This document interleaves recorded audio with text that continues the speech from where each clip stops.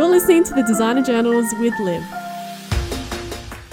This is the thing that you need to do when you're a student, is find these ways to find random connections with people that have nothing to do with architecture, and that's how you start the conversation. Hey guys, welcome back to another episode. And before we start, I just wanted to say a quick thank you to all of you who have listened to the first few episodes as I just released them. Really appreciate the support, and I'm glad to hear that you're enjoying it. So on to the next one. I've got my uni friend Maddie on this episode, and it's a really good one. We talk about so many things. She's currently working at Hames Charlie, and she got that job or started there while she was at uni, and we talk about that. We talk about her cycling career and how that took her overseas for a bit, and we talk about the uni days and just how we both found that and how that experience was for both of us. So it is a long episode, but it is worth every minute of your time. We do just cover so many things, and you couldn't stop us from talking. It was really good and really good just to catch up with her. So buckle in and enjoy the ride, and here is the episode. Welcome, Maddie, to the podcast. Thank you. So good to have you. Yeah. I'm so excited for this. We've already been chatting over dinner and we have so much to talk about. So keen. All right, take us back to the beginning. What made you want to study architecture? I am one of those people that it was since forever. Really? Yeah. And I think that probably is surprising, isn't it? But because I did not have that.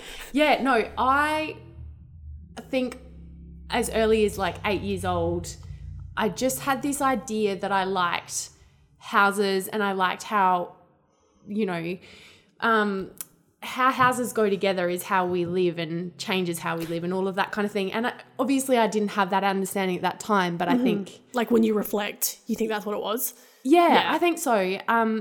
And gosh, there were so many people who tried to talk me out of it too, right? I didn't even know I don't think at 8 years old I knew what an architect was. Did you actually know anyone who was an architect that young? I have this really vivid memory of, I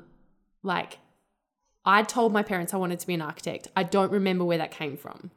But we were on a family holiday, and my dad introduced me to a friend who was an architect, a friend of his. And he told my mum in front of me that you don't want to become an architect because most of your day is going to be putting PowerPoints, deciding where in the house or where in the room PowerPoints are going to go. I mean, they're not wrong. You do that. No, mate. I hate you for saying that to me, because it did. For ages, that's what I thought it was going to be. But I still was no, I like this. And I don't know why. Maybe it was that, beauty thing of wanting to make my house better. I also my parents, actually, this is probably where it came from. We had an extension put on our house, a second story put on our house about that age. And we had an eco-architect, I did quotations there, you can't see it on a podcast, come in to do our extension. And I think I just did that because it was so new at that time to be an eco-architect back when I was 8 years old. Gosh, 20 years ago. Are they still around, eco-architects? I don't know. And yeah, so maybe that's where it came from. But I was just fascinated by space, and I also love listening to Dad talk about what our extension meant for him and his vision for it and all that kind of thing. What does your dad do? He's a lawyer. But he has that, how many people have that story of I wanted to be an architect, but then I did this other thing. Dad was one of those people. Really? Yeah, so I think I had to do it for Dad. Oh, that's so nice. Is he just stoked at what you're doing? So stoked. Yeah. And then it just kept changing. When you have to choose your subjects for high school, it was always and how am I going to change this into how I'm going to become an architect? Yeah. And I did still have some deviations. I went off after high school and did a year working in the UK. I was a swimming teacher here, and that qualified me to be a teaching assistant over there, and I loved it. I absolutely loved being a primary school teaching assistant in the UK, and it almost broke me. And I have teachers throughout my family. So it was like, oh, maybe you want to be a teacher, but I stuck to my guns. I can totally see how you would have fit that criteria. Yeah, that makes sense. But like, I look back on that now and I go, if I'd known then that I could be a teacher as an architect, because that's what they don't teach you in school, is that every profession is much more diverse than what they kind of give you that image of, or that stereotype. Yeah. Like, I can be a teacher as an architect. Like, there's new grads coming in. There's like many topics to discuss. Like, you can be passionate about a subject and teach all your colleagues about it. Yeah. And so that's what I'm learning today. Which is what you kind of see at uni. Like, each lecturer has their specialty, usually done from a thesis or something. Yeah. Absolutely. That's crazy that you knew that early. I can't believe that I followed it through that long. Yeah. I really, really wanted to be an architect, and I would tell everyone, and you can imagine that I would tell everyone of course. that I wanted to be an architect. Yeah. I can't believe that I stuck to my guns and I did 7 years of uni to get there, because I did some little extras on the side. So 7 years of uni, and then finally became an architect. And at 26, no, I'm not even there yet. What am I talking about? Registration. Oh my gosh. So at uni, you picked your subjects for uni that you wanted to be an architect. No, I picked my subjects at school to like. So what did you do? Design? Yeah, so I did design at school. What else is there to do at high school besides that? Yeah, exactly. Well, you know what? Now I know that that's all pretty much bullshit, trying to choose your subjects to be an architect, because an architect is a bit of a jack of all trades. But whatever, I chose design and I made sure that I was still doing maths, because that was stereotype back then. Funny. And and yeah, probably apart from that was probably the only thing. But that's really all there is, though. That's all. Like, I did design, and that was about it. It's like we had CAD at our school, but I didn't even know that until after I graduated. Yeah. Yeah. Exactly, so, because they're only teaching the kids doing trade. Yes. That, which is stupid. Yeah. Wow. If we could change the education space. That is a whole other spectrum. So true. So you get into uni. What year is that? Uni. Oh, sorry. Did you go to uni? Okay. Tell us what uni you ended up in. Yeah. Okay. So I graduated 2009 from high school. Yep. So I spent a year in the UK in 2010. Mm-hmm. And so I'm doing this purely out loud because I needed to. Go for it. 2011 started uni with my first cohort of other students, because I went through 3 different cohorts of architecture students. Yeah, yeah. And yeah. Were you at Adelaide or you've had... No, I was at Uni SA. You've always been at Uni SA? Okay. Yes. Yeah. Yeah.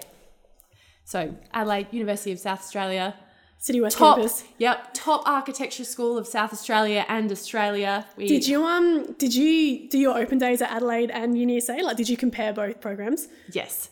And I think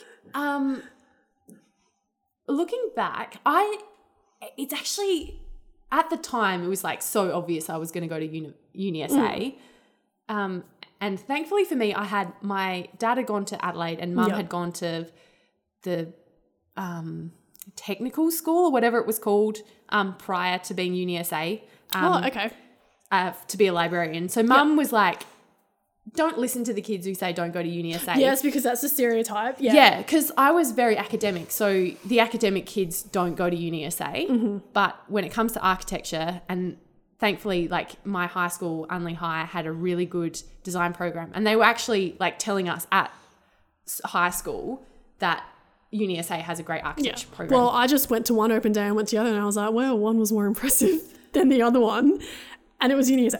Absolutely. Yeah. And I think Adelaide, I think I was turned off by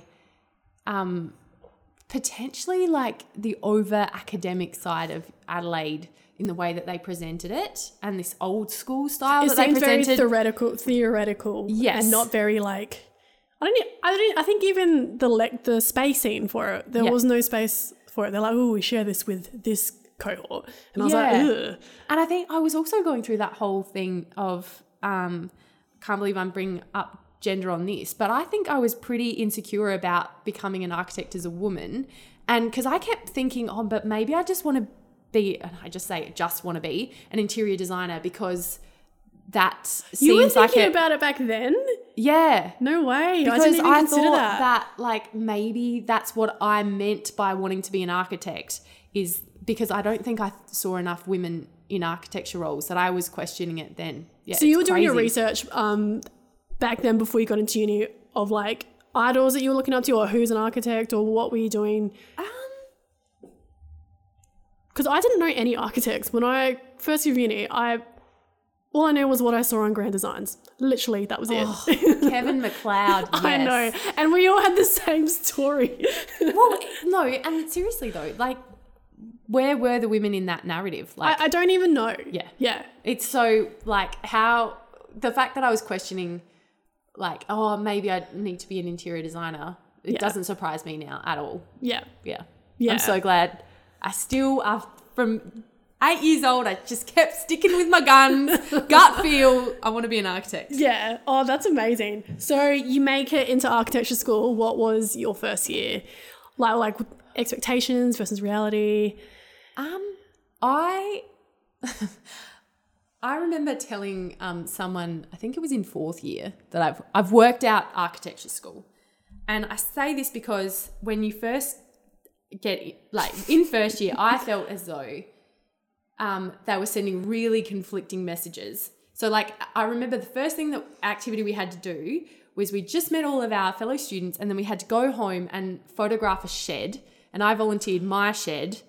And then we had to turn the shed into like a photo collage, which then had to turn into an origami or a line drawing, and then an origami piece that started to form space and shape and things.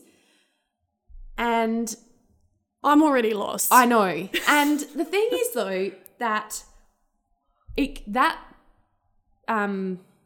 activity confused me and I didn't get a good grade. And I think this is, first of all, let's just talk to like uni students need to understand that if you're an A grade student, don't necessarily hold yourself to HD because yes, you've touched a nerve there. But because it's more than that and it's not the same thing at all. So I was a bit like, I only got a distinction. Jeez, I was getting P2s in my first year. Yeah, exactly. It's scary when you come out of high school. But then I was like, so this is how you want me to think. And that's the first project that I remember going, this is not what I think it is. This is not like that stereotype that the rest of the world has about what architecture is. You think you're going to go in there and draw a house and you don't even get to that ever. No. And then I was like, you want me to think about how I am in space, and then you want me to think about how I feel, and then you want me to be like, I feel this way in this kind of space and this way in this kind of space, and then I'm going to use that and I'm going to come up with like different forms that create space that makes you feel that way. And I was like, okay, yep, cool, all right. And so then I started, first year for me was actually quite successful. Yep. After that penny It sounds dropped. like you clicked on a lot earlier, very early, than like say someone like me did. I didn't figure that out for a very long time. Yeah, and I remember looking around and trying to help people understand that. Oh my gosh, I wish we were in the same year together. Because I was like, okay. And I could recognize that like there were different personalities in the room that came to do architecture for different reasons. And I was very lucky that what they decided to focus on early played to my strengths. Whereas sometimes there was later on, it was so much harder for me and it didn't play to my strengths. I was just really lucky that the activities early on played into my strengths, and then I built confidence from that. So you pretty much picked it up from day one. Well, not day one, but like you, I guess, knew what you had to do. Yeah, I adapted. Essentially, yes. Yeah, I adapted quickly. And I think that's your nature as well, though, your personality. Yeah, probably. And like I always knew that I was a student that liked a diverse range of subjects and that kind of thing. Like I loved maths as much as I loved art and things like that. Yep. So yeah, that helped for sure. Yeah. Well, I was a straight A student at school, and then it made it very hard to pick what to do. So then, to go from being good at high school, for me, flunking uni, it changed my world. I was like, who the hell am I? Yes. Yeah. And I told a new uni student literally a couple of nights ago, she's going off to do law, and she's like, any tips kind of thing. She was asking, like, I play footy. So she's done uni for architecture for a few years now. She's switching to law. No. So she's just like fresh out of high school. Oh, okay. Yep. Off to go to uni to do law. Yeah. Like, does anyone have any tips for me? And I was like, there is one thing I'd tell all uni students, and that is, at high school, they care if you pass or fail, and they will come and find you and they will say, you need more help. Like, what can we do? Like, this is how we're going to help you to get to this point. Yep. They don't care at uni, and you have to go and ask for help. You have to put your hand up. You have to reach out, and it is such a change that they do not prepare you for. And I think that at high school, they think they're doing such a good job of like preparing you for uni, but what they're missing is it's not the academics that prepare you for uni. It's the guided or it's like a self-development thing. Yeah. Because what you just described is not asking for help. That is exactly how I failed a lot of subjects. Yeah. And no one cared. No one's going to follow up with me. But because of how the whole education system works at high school is that someone's cracking the whip. Yes. And they're like identifying constantly in the class who needs more help. And so you never actually but when you're a straight A student, you don't need to ask for help. That's true. So it's like you feel very, I'm going to smash this. Yes. Yeah. Oh, yeah. I was not ready to come out of high school and really struggle with certain things. And in the end, I didn't actually, it wasn't that I got poor grades, but I had to work so much harder for them. Oh my goodness. Oh, I'm right there with you. I felt like my best effort was still average. Just head above water. But I saw your work at uni. It was awesome. I would always, look at it and be like, wow, it's amazing, the detail, But I guess we all put up pretty pictures on our posters and definitely no construction details. But I think that's what I was trying to tell that person in fourth year. There's I've worked this out because there was a lot about uni that was very thinly veiled pretty pictures. What about, I don't know what other professions are like, but we don't give our grades to our grades don't matter as much to get a job. I don't know what other medical people or whatever, because people would be really obsessed about getting HDs, distinctions, whatever. But then I was like, who's going to see this besides you? Yeah. I don't know. Have you heard any different? No. I think potentially portfolio matters, but I honestly didn't get my job because of my portfolio. So I've heard other people do, but I didn't. Yeah. Because I've heard people who have amazing transcripts put that with their resume, but then people like me with a bunch of Fs on there, I was like, not doing that. So yes, my portfolio had to speak for me, which is, I wonder, I think I might have put my GPA on my resume, but I'm not sure. I definitely didn't. Yeah. And but they don't tell you that. They're at uni. They're not saying, no, this is what you need to do to, I don't know, the information you need to give your future employee. Yeah. The reality is getting a job in architecture is probably exactly like how you win work once you're in, is relationships. Yeah, so when you're at uni and they talk about networking, I personally didn't do any of it. What did you do? Because I imagine you did that. Okay. I took opportunities when they came along. So, for example, I remember I did this, was it 40 to 1 or 40s? I don't know. It had some catchy name with numbers in it. Anyway, I did this program. It's basically there were 40 architects in the room and 40 students, and we had to create something in a day, and we had to build a space for a function. Okay. And we had basically scrap construction materials to do that with, and it was really fun. Yeah. And to promote the event, they said whichever grad gets the most likes on Instagram can have... Instagram was a thing back then? Yeah, I know. I'm old, but not that old. No, not that you're old, but like they used it. I think so. In 2011. Oh no, this was like. Okay, I was back from America, so it was like 2014 or something. Oh, okay, that makes more sense. Maybe? Yes, Instagram was pumping. So yeah, whoever gets the most likes gets a week of work experience. That's really the worst way to measure that. Right? I know, right? That's awful. So there's me, and I've done the whole like everybody that I know, I get work experience, please like this post, and it worked. Like I just begged people to like my post because I really wanted work experience. Begging professionals to like your work, or just your peers and family? No, family. Just everyone I knew on Facebook. Oh, sorry. Okay, on Instagram to get you enough likes. Okay, yeah, so did you win? I did, and so how many likes did you get? Probably like 70 or something, because it was back then. That's no a lot one back had. Then. Yeah, exactly. That is. And so. Like I got a week's worth of work experience at Phillips Pilkington, and it went terribly. I had an interview there once upon a time. Yeah, why didn't it go terribly? Because and I don't want to blame myself for this, because I'm definitely not. So how old are you? Your third, fourth year? I think I'm end of third year. Yep. Okay. Yeah. Yep.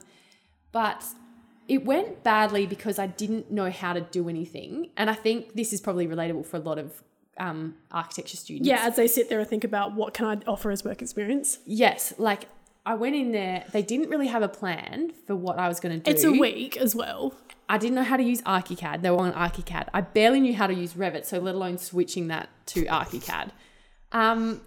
Because I'd done everything by hand, and I just missed a semester of like where they introduced Revit, because I'd gone overseas to like follow my cycling dreams. Yes. And so random side note. We'll come circle round on that. Yes. And yeah, so I didn't know how to do anything. They really, really struggled to find something for me to do. And I felt like this giant burden. And so what did you do? Nothing. I think I did nothing. Like that you sat at a desk? Yes. And did what? Read?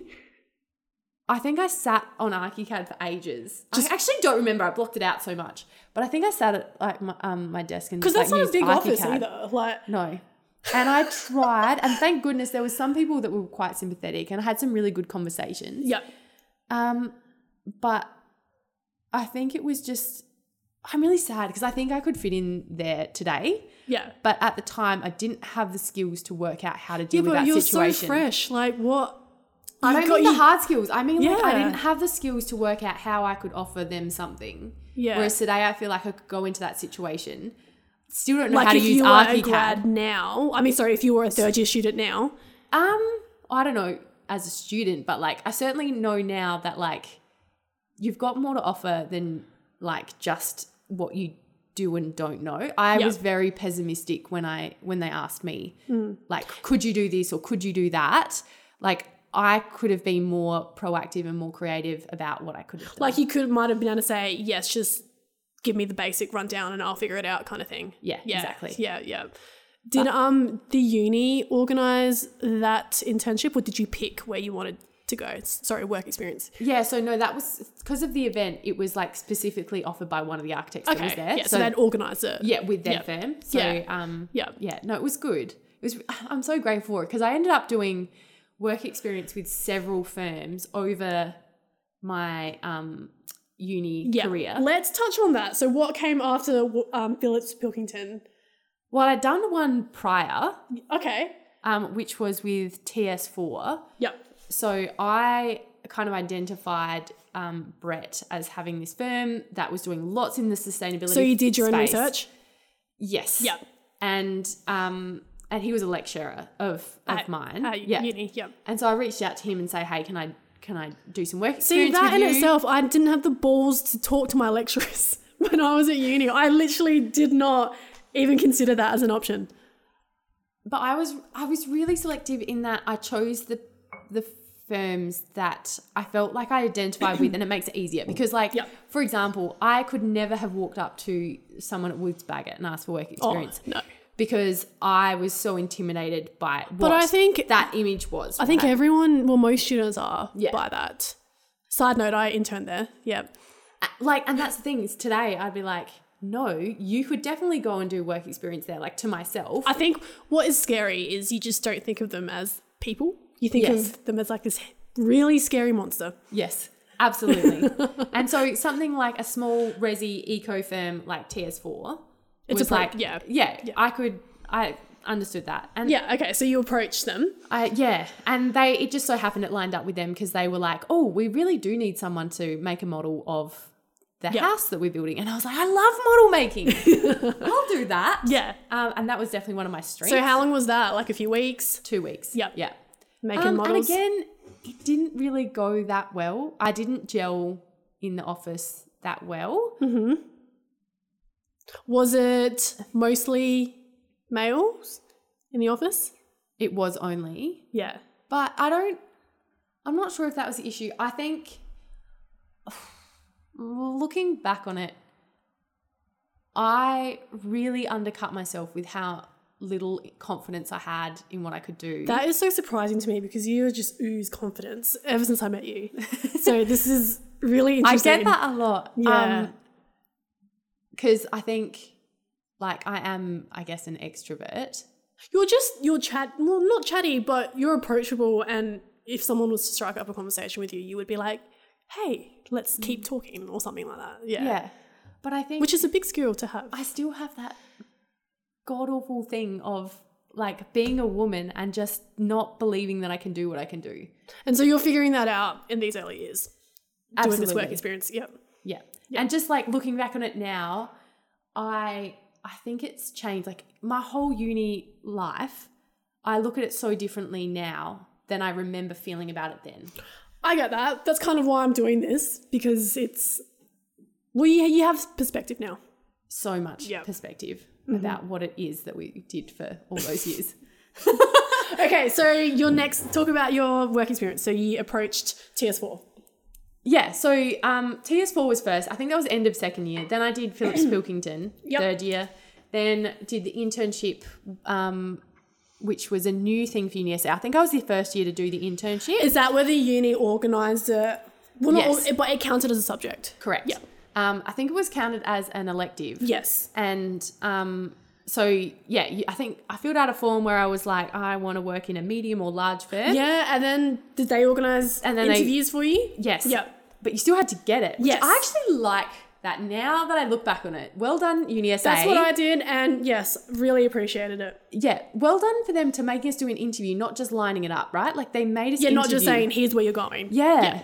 And I think I didn't get one, but I blocked it out. Oh, so you did interview? I reckon I interviewed and didn't get a job. Because did yours go over the summer? That's what ours was. Yes. You spent the summer. Yeah. Okay. But then I got the second one I interviewed for, and it was at GHD Woodhead.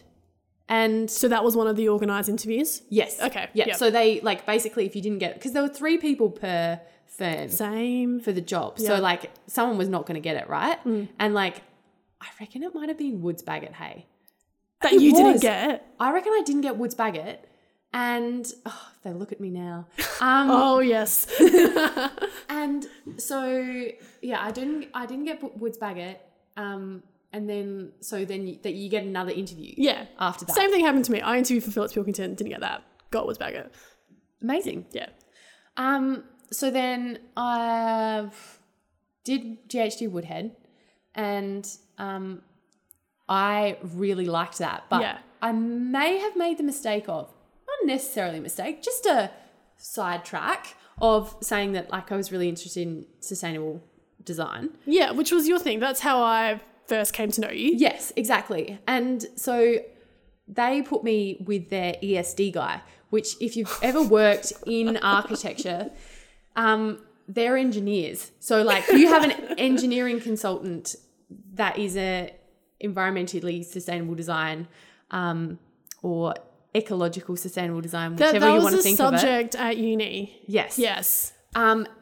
But the ESD consultant on a project is an engineer that works usually with a bunch of other engineers, and they're probably from a mechanical What do they do? background. Do they just figure out like numbers and like how hot a building is getting? I guess, no, yes, but they're experts in all the different technologies that are out there.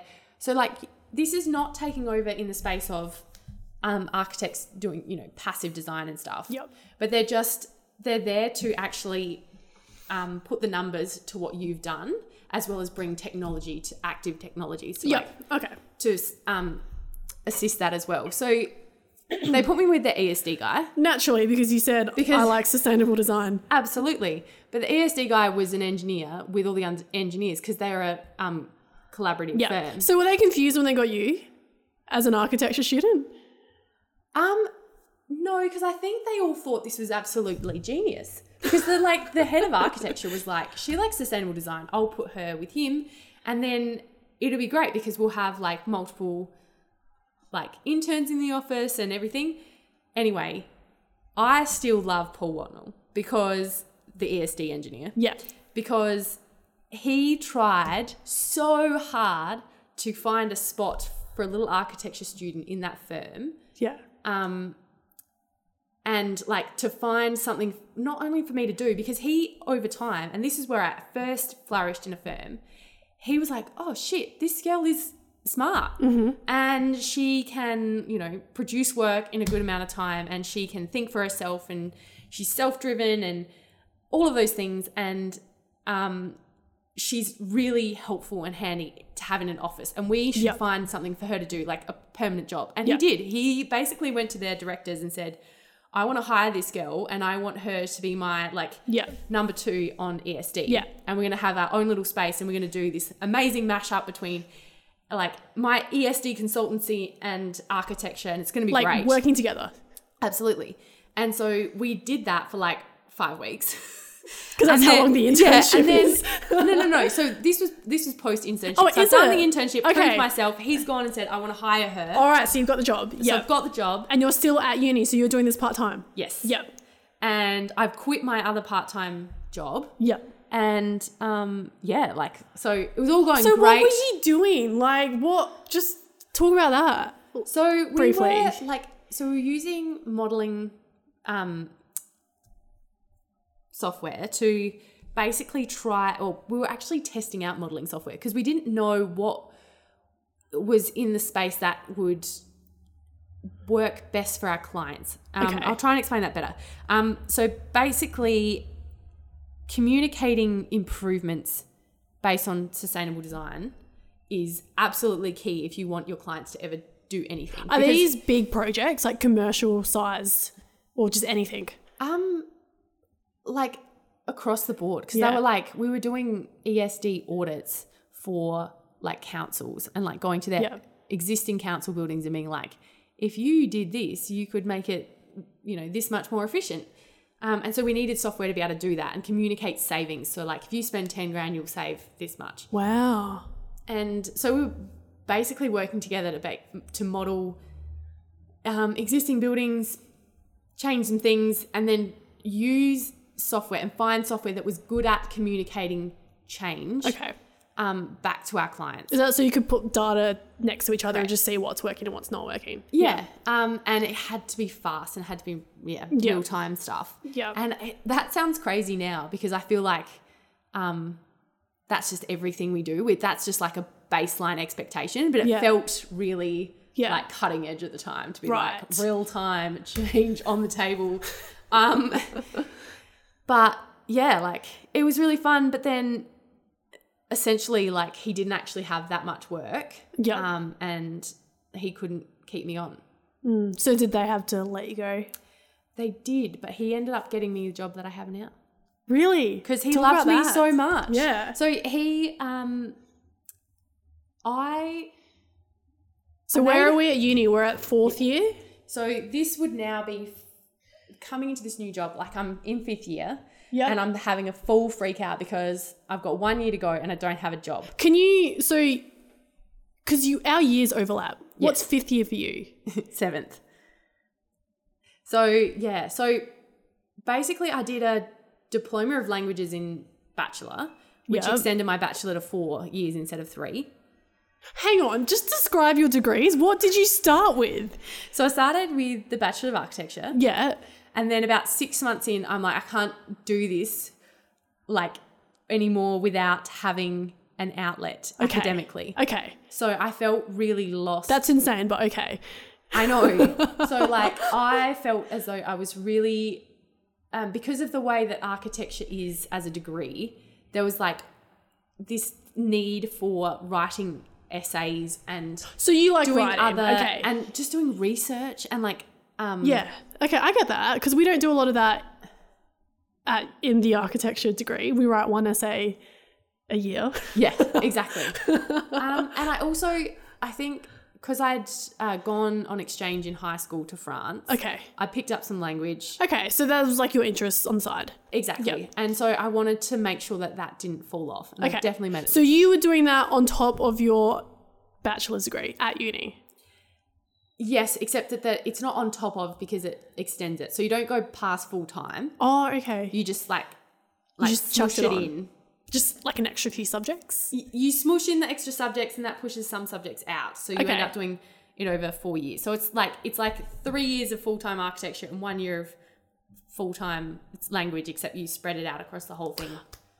Okay, that makes sense. All right, so you did that and then you added sustainable design in the masters. Yeah. Yeah. So that was again another year. How did you end up with us? So basically I had my first group of students that I was with. Yeah. Hello, Millie. Yeah. And then I added the diploma and slowly I did less subjects with them and more subjects with a new cohort. Yep.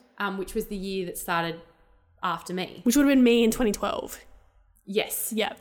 And then I got to the end of that was fine. And then halfway through my master's, the same thing happened in which I dropped off some subjects with the year that I was with. To do your sustainable design. To do sustainable design. And so therefore I started to pick up some subjects with the year behind that again. Which is where I still was. Yeah. So 2 years behind what I'd started. Okay. And then that's how our 5th year we were together. 4th and 5th year we were together while you were doing extra stuff. Yeah. Yep. But I was in 4th year. You would have been 4th year? I don't know. Okay, anyways, okay, so you did your ESD job and then he helped you get your next job. Yeah, so I think the internship I think happens between 4th and 5th year, doesn't it? Yes. Yeah. Yeah, that summer. Yeah. So then I've done that and it's kind of gone pear-shaped about, I don't know, April or whatever. Work, yeah. And then it hadn't worked out and I'd made this list by looking through Architectural Digest. No. Architecture Australia. Yep. Magazine. Yep. I had all of them because you sign up to Sona and you get all your magazines. I only got it for a year. I didn't get it for the whole degree. I think I stopped paying. That's right. Yeah. I stopped paying. I was poor. Yes. So I had all my magazines and I was just basically going through them. Yep. And if I liked a project, I'd write down the architectural firm. Yes. And so I made this giant list of all the firms that I liked. How long was that list? 2 A4 pages. Yes. Yeah. Standard. And so then I worked out the ones that were I felt like, that had come up a lot and I'd starred them. So are you researching each firm, just going on their website and sort of, I guess you're recognising their work in the magazines. Yeah. So I guess that's. I knew I wanted to work on civic and commercial projects, bigger projects. Yep. I just felt as though I really wanted to design some government buildings. Contribute to society. Yeah. Yeah.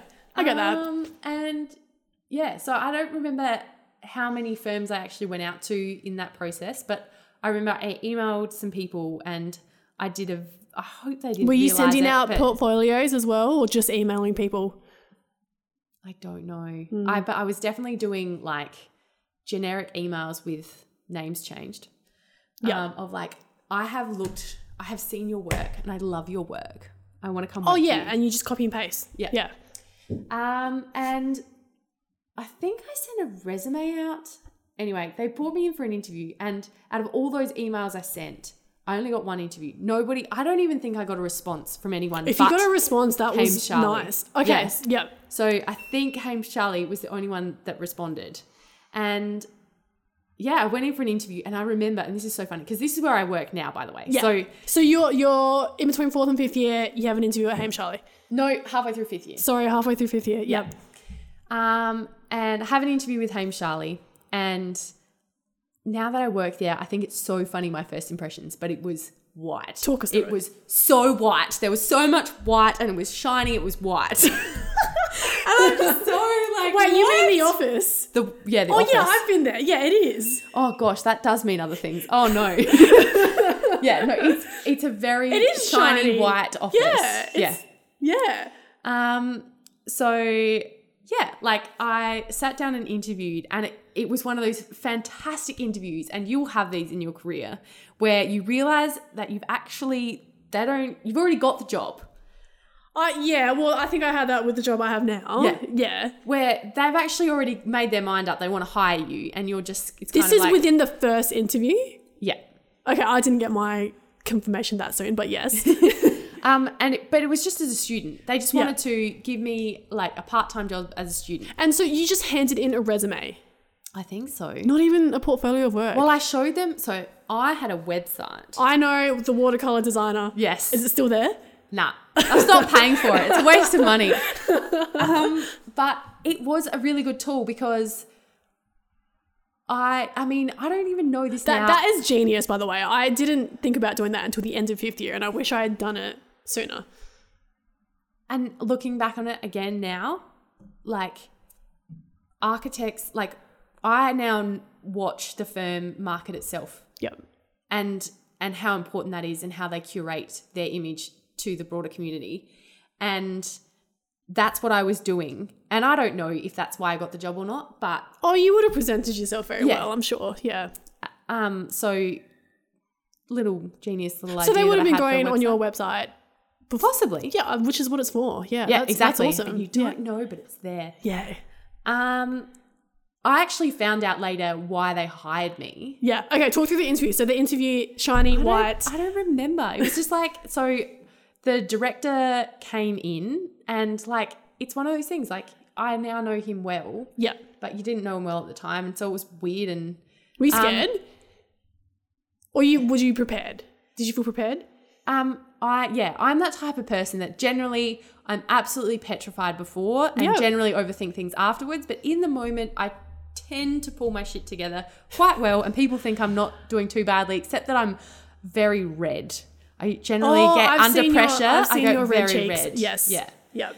But yeah, like we actually ended up talking about cycling a lot because he's a cyclist. No way. Yes. And this... You're in automatically. Well, exactly. Yeah. And this is the thing that you need to like do when you're a student, is find these ways to find random connections with people that have nothing to do with architecture, and that's how you start the conversation. Well, that's what makes you a person, really, is yes, you are an architecture student, but what else? Yeah, because I think there's a really limited group of architects that froth architecture 100% of the time. There's probably most of architects out there are just really humans who have families, who have other interests. Yeah. And they want to talk about those other interests because they're humans. Well, it's like people used to ask me when I was at uni, they're like, oh, like, what do you do in your free time? And I was like, I don't know, because I'm always doing architecture stuff. So when I have free time, I'll just watch Netflix. Yeah. And I was like, oh, I don't know. That just, like, yeah. So I get needing the outlet, which is what I eventually figured out. But yeah. Yeah. And I think it's really important. But I found out later that basically I said that I was a successful sports person, which is true. Which you were. And that I was passionate about architecture. And I just happened to walk into a firm where the national managing director had a quite successful sports career of his own. Wow. And he attributed his own success to his success as a sports person as well. So like the personality type or whatever, if you're driven to be good at sport, you're driven to be good at your career. And people who have that in them will try and do their best it's in anything because you're that disciplined, they do. because you know what it means to practice and assign time to something. And Exactly. And so he was like, honestly, like the way that they told me why I was hired was like, we just knew that if you could do what you've done in cycling in our firm, that you would be successful. And I was like, what? So you mean all of this other stuff that I do and like you try and sell yourself and that's why you like gave me the job? No, and this is what we were talking about before. It's like your personality and what you offer in that sense. The skill will come later. You can learn to draw later and put packages together later. No, and they don't. I know. But we talked about how, because I said that was my similar thing. I said, I'm not great at architecture yet, but I'm good in these other things. Communication, personality, trait of just trying to do the best. Yeah, and working in teams. And no one told me that at uni. They just said, I don't know what they said, but not that. Well, you know what? It's not that they necessarily said it. It's that the system gave a different message. And that's because like you reward the projects that look the best, that have I don't know, the most important. Do you know what used to kill me when I don't know if they ever did this, but they would put all the top projects, you'd submit your stuff. Next week they'd say, here are some of the projects that stand out. It was always the same 5 people. Yeah. Yeah. Yes. They're like, here's an HD. Yeah. Yeah. And I was like, okay, how does this help me? Yes. Because it's not like we all have the skills to make that happen. And it was like, yeah, I wish they'd done a little bit more. And it squashes your confidence. You think, I'm not going to make it. My project is never going to end up on the screen to show everyone what the standard is. And you just question everything and you think, what do I have to offer? Yeah, fire out. It's okay, you'll be fine. If we could just go back. Oh my gosh. Okay, yeah. So you landed your job while you were in 5th year, part-time. How did you find that? Like, what were you doing? It was like once a week, and of course they were so sympathetic with uni. So I didn't work for like, final submission and that kind of thing. Yeah, I remember you saying you got time off. Yeah. So it was like easy in terms of balancing uni and work. But yeah, it was challenging, but I also did exactly what I hadn't done in those other jobs, and that was I found things I could do and I did them well, and I asked for more work, and I just kept growing. Yeah. And I kept picking up skills. Did they chuck you straight onto Revit and documenting, or were you doing like visuals? I think you told me you were doing a lot of Photoshop stuff. So much Photoshop stuff. Yeah. For presentations? Yes. Yeah. So basically I'd get given a render and then I had to like bring it up, because this was way before you put that stuff in 3D space. You put it in Photoshop afterwards. And that wasn't that long ago. That was just a few years ago. Yeah. And that stuff's fun. It is so fun. Yeah. But I remember like I'd sit there and I'd done so much Photoshopping that day that like I would just be exhausted in a cafe sitting there, and my eyeballs or my brain was like literally clicking all the corners of the room and then like selecting the square at the back of the room and then like applying a material to it. Yeah. And then I'd select the other plane and then, exactly. So you're basically hallucinating in a cafe. Correct. About Photoshopping spaces. So you did that 1 day a week while you were at uni? Yeah, maybe 2. And did they, towards the end of your degree, we're all coming up to the crunch time, did you secure a full-time position? Yeah. So did you have that conversation first or something? I'm not sure how that conversation happened, but I remember being told, I had a conversation with the director, and he basically said, Maddie, you get requested every single week by the project leaders because they need help on their projects and they want you to help them. From a presentation sense, or just in any kind of job? I think in general. I think they worked out I was pretty flexible. Do you know why though? It's your attitude though. You would have been up for anything, and they would have been like, yeah, I can get her to do this. Yeah, exactly. Because you're teachable. Exactly. Like if you just say yes, and you give it your all, like every time, like I just don't, people give you that leniency. Yeah. There's like, I've come across several like negative grads now. Yeah. Who whinge a lot, and it's just there's not that same vibe. And do you feel like that's a generational thing? They're like kids these days. Well, kids, we are kids ourselves. I don't know. I know, but no, I don't think so. It's a personality. Okay, personality thing. Yeah. Right. That's nice to know. Yeah, there's hope. No, I think so, because like we're still getting grads into the office who are the same, and you just see them a mile away that are so smiley and happy to be there. And it's like, you can be on my project because you're going to try really hard and you're going to be a team member and you're going to, you know, be humble and just give it your all to be as helpful as you possibly can be. Like, that goes across any discipline though, like teamwork. Exactly. If someone doesn't want you on your team, it doesn't matter how good you are, they're not going to want to work with you. And we had that at uni. We all moaned and groaned when we got forced into groups and there was that one person you were like, you're not going to pick up. And I think the number one thing is, do not like whinge about the type of project you work on. Yeah. When you first graduate. There's something to learn from everything. Jeez, don't be picky. Yeah. Absolutely. So like that's probably a massive thing that you see a lot of. Outshined, well, not outshined, but they would have seen that in you when you were starting your job. Which absolutely. Had not, like, which is let's do it. Whatever it is, I can adapt. And you're still like that now. That's literally who you are. Yeah. That's amazing. Yeah. So I think that's how I kind of transitioned into like first year. So then as you came to the end of it, they were like, full time. Yeah, on the so table. Start on the 6th of January or whatever. You the first didn't even week have back a was. holiday. We finished uni, and you're like, my first day is January something. Yeah, I was like, oh, like small regrets, but not really. Like momentum. Keep the momentum going, and figure out your holidays later. Do you remember that you helped me get an interview at Hamish Charlie? Yes, I did. I interviewed like the last week of December or something. Yes, or like the second to last week. Yeah, they should have given you a job. Still believe it. Well, who knows? And then I came back from my little Revit test. Yeah. I still don't know what's on that Revit test. I don't know why I didn't have to do it, thankfully. They gave me a house that was already modelled and then like a PDF. They're like, here's the elevation plan, whatever. And then they gave me a file and was like, model up as much as you can in an hour. Okay.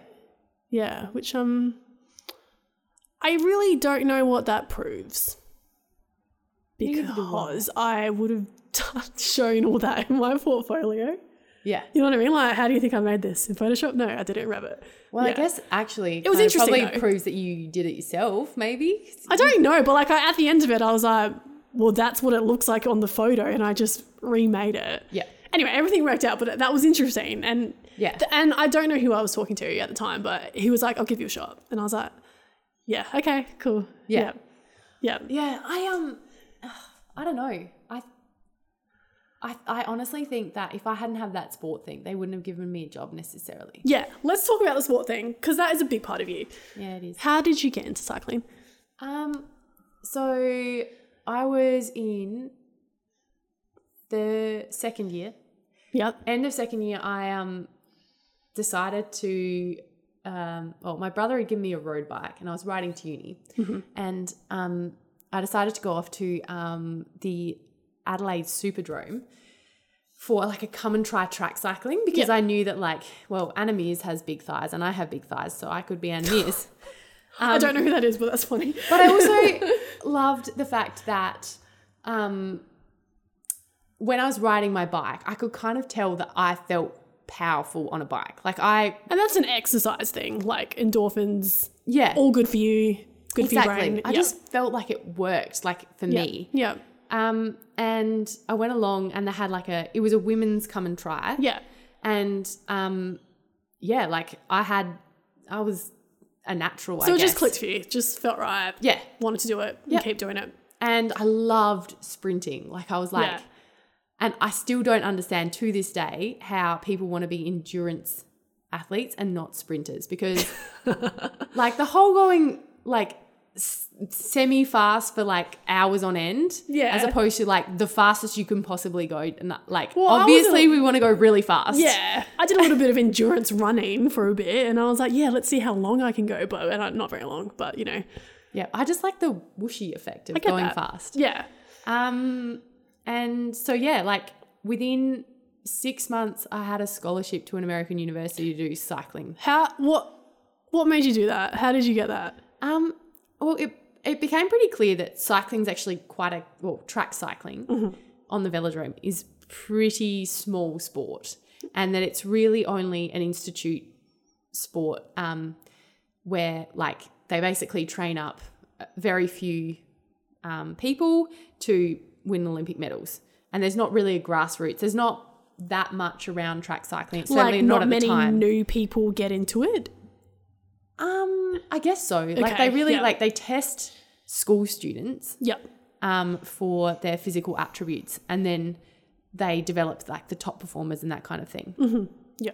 And so like literally there was like barely any women my age, let alone people my age. Yeah. I was training like twice a week at the velodrome with like masters men. Like I was just, and I actually wasn't hating it, but like that's intimidating though. Yeah, exactly. And I realized that, is this what I want? Because I loved the sport. I loved how it made me feel. Yeah. But I was like, what the hell am I doing at the same time? Yeah. And my coach recognized that. Yeah. And he, like said, you know, there's this American system that they like do cycling at college level. You can go there, get heaps of experience, because that's what I didn't have. I didn't know how to race. Yep. I had pure power and that kind of thing, but I didn't know how to race. I needed racecraft because I'd taken up at like 22 or something. And so, yeah, like I went over to America and did that for a year. Texas. Yes. So Midwestern State University in Wichita Falls, Texas. Mm-hmm. Badly hit by COVID, just on the side. Oh, really? Oh, oh, Texas. Yeah. Oh, no. Yeah, lots of friends struggling with that. But it was a crazy experience. And from an architecture point of view, they didn't have architecture. So I actually... What did you do? So bless University of South Australia and Stephen Ward, who was running the program at that time, is he recognised what an amazing opportunity was for me, that I wanted to pursue this. I was going to make it happen. And he was like, well, we'll work out how we can make this work from an academic point of view. Like the credits. Correct. Yeah. So like I went over there and I studied art history and I studied art and I studied sculpture. That is still so relevant though. Yeah, absolutely. Yeah. Today I'm like, that's amazing. And you wouldn't have gotten the time to do that here because our course just doesn't allow for that. Yeah, exactly. It was like I just did a few more electives than I otherwise would have. Yeah. And was that full-time study over there, or was it okay, it was. Yeah. Did you live in a dorm room? Yes, with a cheerleader was my roommate. Oh my goodness, Maddie. Your life is a movie. Not really. It was for a year. But did everyone just have those country accents like twang? Not everyone, but when you came across the ones that did, it was amazing. Were they usually from the country? Yes. Yeah, love that accent. Yeah. It does great things. And just there were so many things about Texas that were they just kind of sneak up on you and are beautiful and just really authentic. Like when they say like, you know, I'm not from America, I'm from Texas, like that kind of thing. They have this they have a unique identity and they're very proud of it. And it's a great place to live and I loved it. I learned a lot and I didn't always align with them politically or anything.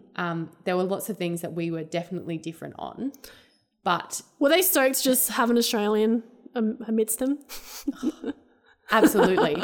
Like, I think we think sometimes that Australians travel so much that surely they've met Australians before, but we're still a novelty. Yeah, especially in America, because I've had friends that have gone over there and they're like, they don't even know where Adelaide is. No. Or Sydney, Australia, they think it's somewhere else. Yes. And yeah, it's in Europe is a big one because of our accents, but yeah, it's funny. I know. There was like 4 or 5 Australians at the university. Yeah. Is it a big university? It wasn't actually, no. Okay. But like, you know, when we're talking about big universities in my eyes are like 50,000 students, right? Like, I don't even know how big our unis are. So I don't think it was that big, but like, you know what? You can't, if you do an American college experience, it is big no matter what because it's American college. Like different it's life. Just big. Yep. Like, larger than life. So yeah, it was very cool. So how was the cycling over there for you? Did that? But yeah, how'd you find that? It was good, and I was successful in it. There were so many things that like were Are you challenges. training like every day, studying? Yes. Yeah. Well, I definitely tried to prioritize training because I was there for cycling, right? Yeah. And so tried, and like any good student will know that it's really hard to not focus on study, like to just be like, it'll be fine, I'll just get a B. 100%. Yeah. Yeah. How people do that, I'm not you're sure. only young once. Like that's really... So yeah. I struggled to like let go of study, but because you're a good student. Yeah, exactly. Yeah. But I tried to focus on cycling as much as possible, and everyone made that easy for me, I guess, in a way, as easy as they could. And I had some amazing times and like some success with the team and some personal success with cycling, and that was great. It wasn't as good for my cycling career as I had hoped. Mm-hmm. But I would do it again. At that stage in your life, were you thinking you were going to make that a career and architecture was on hold? I thought I could. Yeah, okay. Yeah. Well, I mean, you had to try. Yeah. I think I underestimated how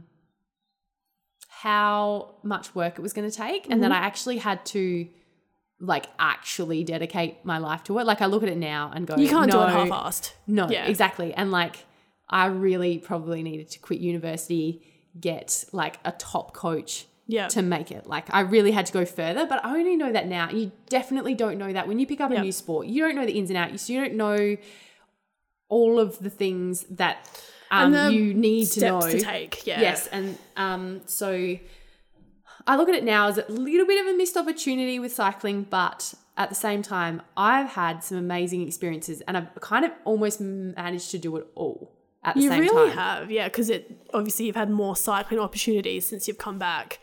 And yeah, I did, and like, I never made it to the level that I thought I might be able to make it to. Mm-hmm. But I've still travelled overseas more than once. That's amazing. For cycling. Yeah. And I now run a women's team, which I put all my energy and passion for, making pathways for other women in the sport that I didn't necessarily have. And you're kind of a pioneer. Yeah. So what do you see your cycling sort of stuff being for you now, like on the side? Mental health outlet? Exercise? Yes. Yeah. I also... Did you have to make that decision though to kind of pull back once you started working full time? Yeah. Yeah. Absolutely. I mean, just naturally it kind of happens. I think some people don't. And I'm like, I look at a lot of cyclists like that are, my age or a bit older, and they're doing a lot better at like balancing it all. Mm-hmm. But I think that maybe, again, that's like my personality in that I'm kind of on and off as opposed to like always at kind of one level. I don't recover well. Like I really do. I require to put lots of energy into things all at once, but I really die in a whole heart. Like I get really tired. Yeah. And so... That's because you're a sprinter. Correct. Exactly. In all facets of my life. Yeah. And so, like I haven't managed to do it all that well, but... You've still got your part in the industry though, or in the sport. Yeah. Yeah. I'm certainly not kicking goals in terms of my own training and all of that kind of thing, but I've made it into something. But you're still a valuable asset to the sport. Yeah. And I still race, and I still love to race. And I still love to train. Yeah. I just don't get to do it as often. But like you said, outside of architecture, you need something else. Otherwise you go crazy. Oh yeah. Yeah. As much as we all love architecture, it's a job. Yeah. I really don't understand. And I know that it's not because it's invalid or anything, but like, because they're different to me, but I am not, like, architecture isn't everything to me. Mm-hmm. And I think that is a conversation that needs to be had, because we agreed that it was clear that architecture was everything to some people and to not, and then that kind of affected, I don't know, not there. It just kind of It's a culture at university. It was hard to, I found it hard. Like, we obviously became friends because we had the same outlook on architecture and life. And then there are the people that really just devote themselves to architecture. And it's like, well, not that we don't like them, but we don't mesh. Yes.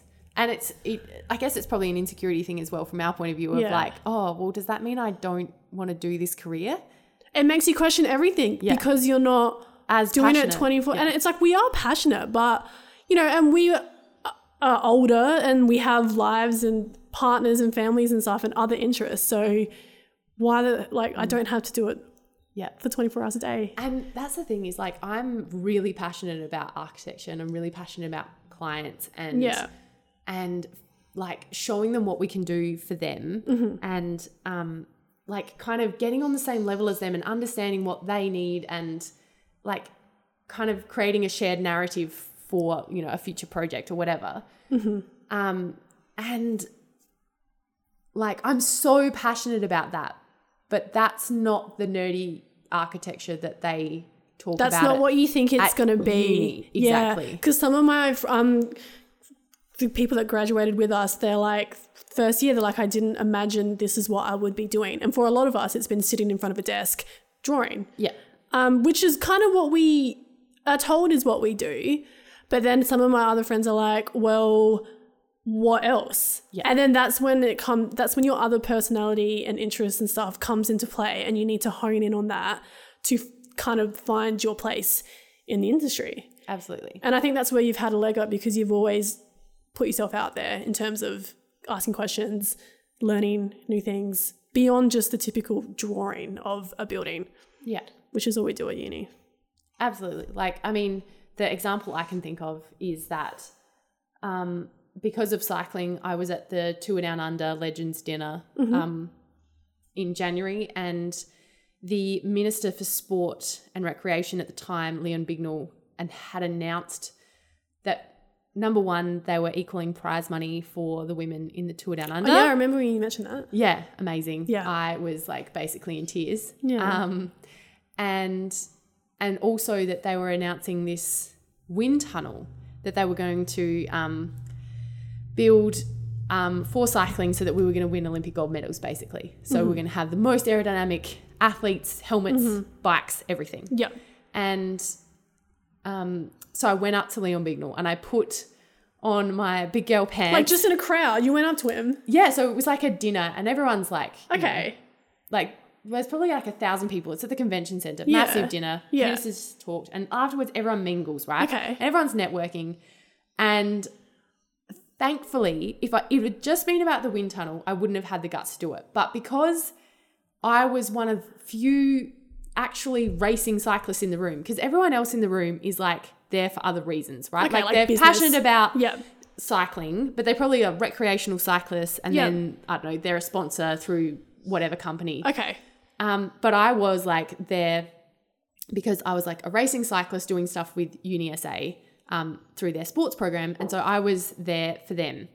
And so I was just like, you know what? I'm just going to go up to him and just congratulate him on like...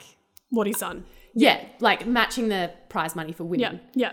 And then I was like, and by the way, I work in architecture and that project that you just announced, I'm also a cyclist and I want to do this project. I want to work on this project. You said that? Yeah. Holy crap. I know. And like, gosh, thinking back. Did you plan that or was that just like word vomit? Oh, it was definitely word vomit. But I went over there because I wanted to tell him that like, I am an architect and a cyclist. And I don't know how many of those exist, but I'm not an architect, by the way. Niche.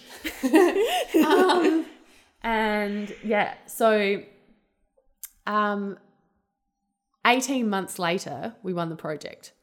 So Do you owe it to that conversation? Yeah, absolutely. So basically after that, so he gave me his card. Yeah. And so then I emailed him and said, I'm that chick in the room that like the next day or a few days later? That week, I think. And then I told my boss at work and I got laughed at because they were like, if you know about the project, it's been won, deals are done, they've got an architect, you're not going to be able to win this project. It's not up for tender. Like this, good job. Like if it was publicly announced, it's long gone. And I do understand that today that's probably pretty normal. That's like probably good advice for most projects. But I was lucky enough that they had done a bit of a master planning exercise, but then being a government project, they then re-tender for the rest of the project. Mm-hmm. But they were trying to secure funding for it. So I was like, I really want to work in this project. And he like CC'd in all these people from the department and were like, make sure that you take care of this chick. Literally, Minister for Sport was like, this Madeleine Steele. He said the word chick? No, okay. I really need to stop using that word. But like, make sure that you take care of her. She's interested in this project. Make sure you involve her, whatever. Because I put it to him like, if you want me to look over any plans or anything, like I was being really creative about how I was trying to get involved in this Maddie, project. the balls on you, far out. And then I just like once a month would just be like, hey, any update on this project? And they'd be like, so no. what are you doing in the meantime? Because I guess you can't analyse any drawings because you haven't seen anything. No. Okay. So I don't think they necessarily had an idea of what it was going to be. So but I was once a week you're checking in? No, once a month. Oh, sorry, month. Probably even less than that. Yeah. But because they did tell me, oh, well, it doesn't have funding yet. We need to find funding. We'll let you know. Okay. I think they went from being in one department to a different department, like Office of Recreation and Sport. So it's all just, everything's moving. It's government. It didn't happen fast. Yeah. But I was also checking in, and this is what I'd really encourage, is that I was checking in with my other contacts in cycling. So I was kind of working it from both angles. I was kind of working it from the government angle. And then I was checking in with my contacts in cycling who I knew worked in government. Yeah. I mean, like, have you heard anything about this project? Do you know anything? Who should I talk to about this project to find more information? So I hounded them so much that they didn't dare not put us on the select tender. So when you get out into the world to win projects, there's kind of 3 ways. You either get approached and it's just you and they're like, can you do some work for us? And you're like, yeah, no worries. Yep.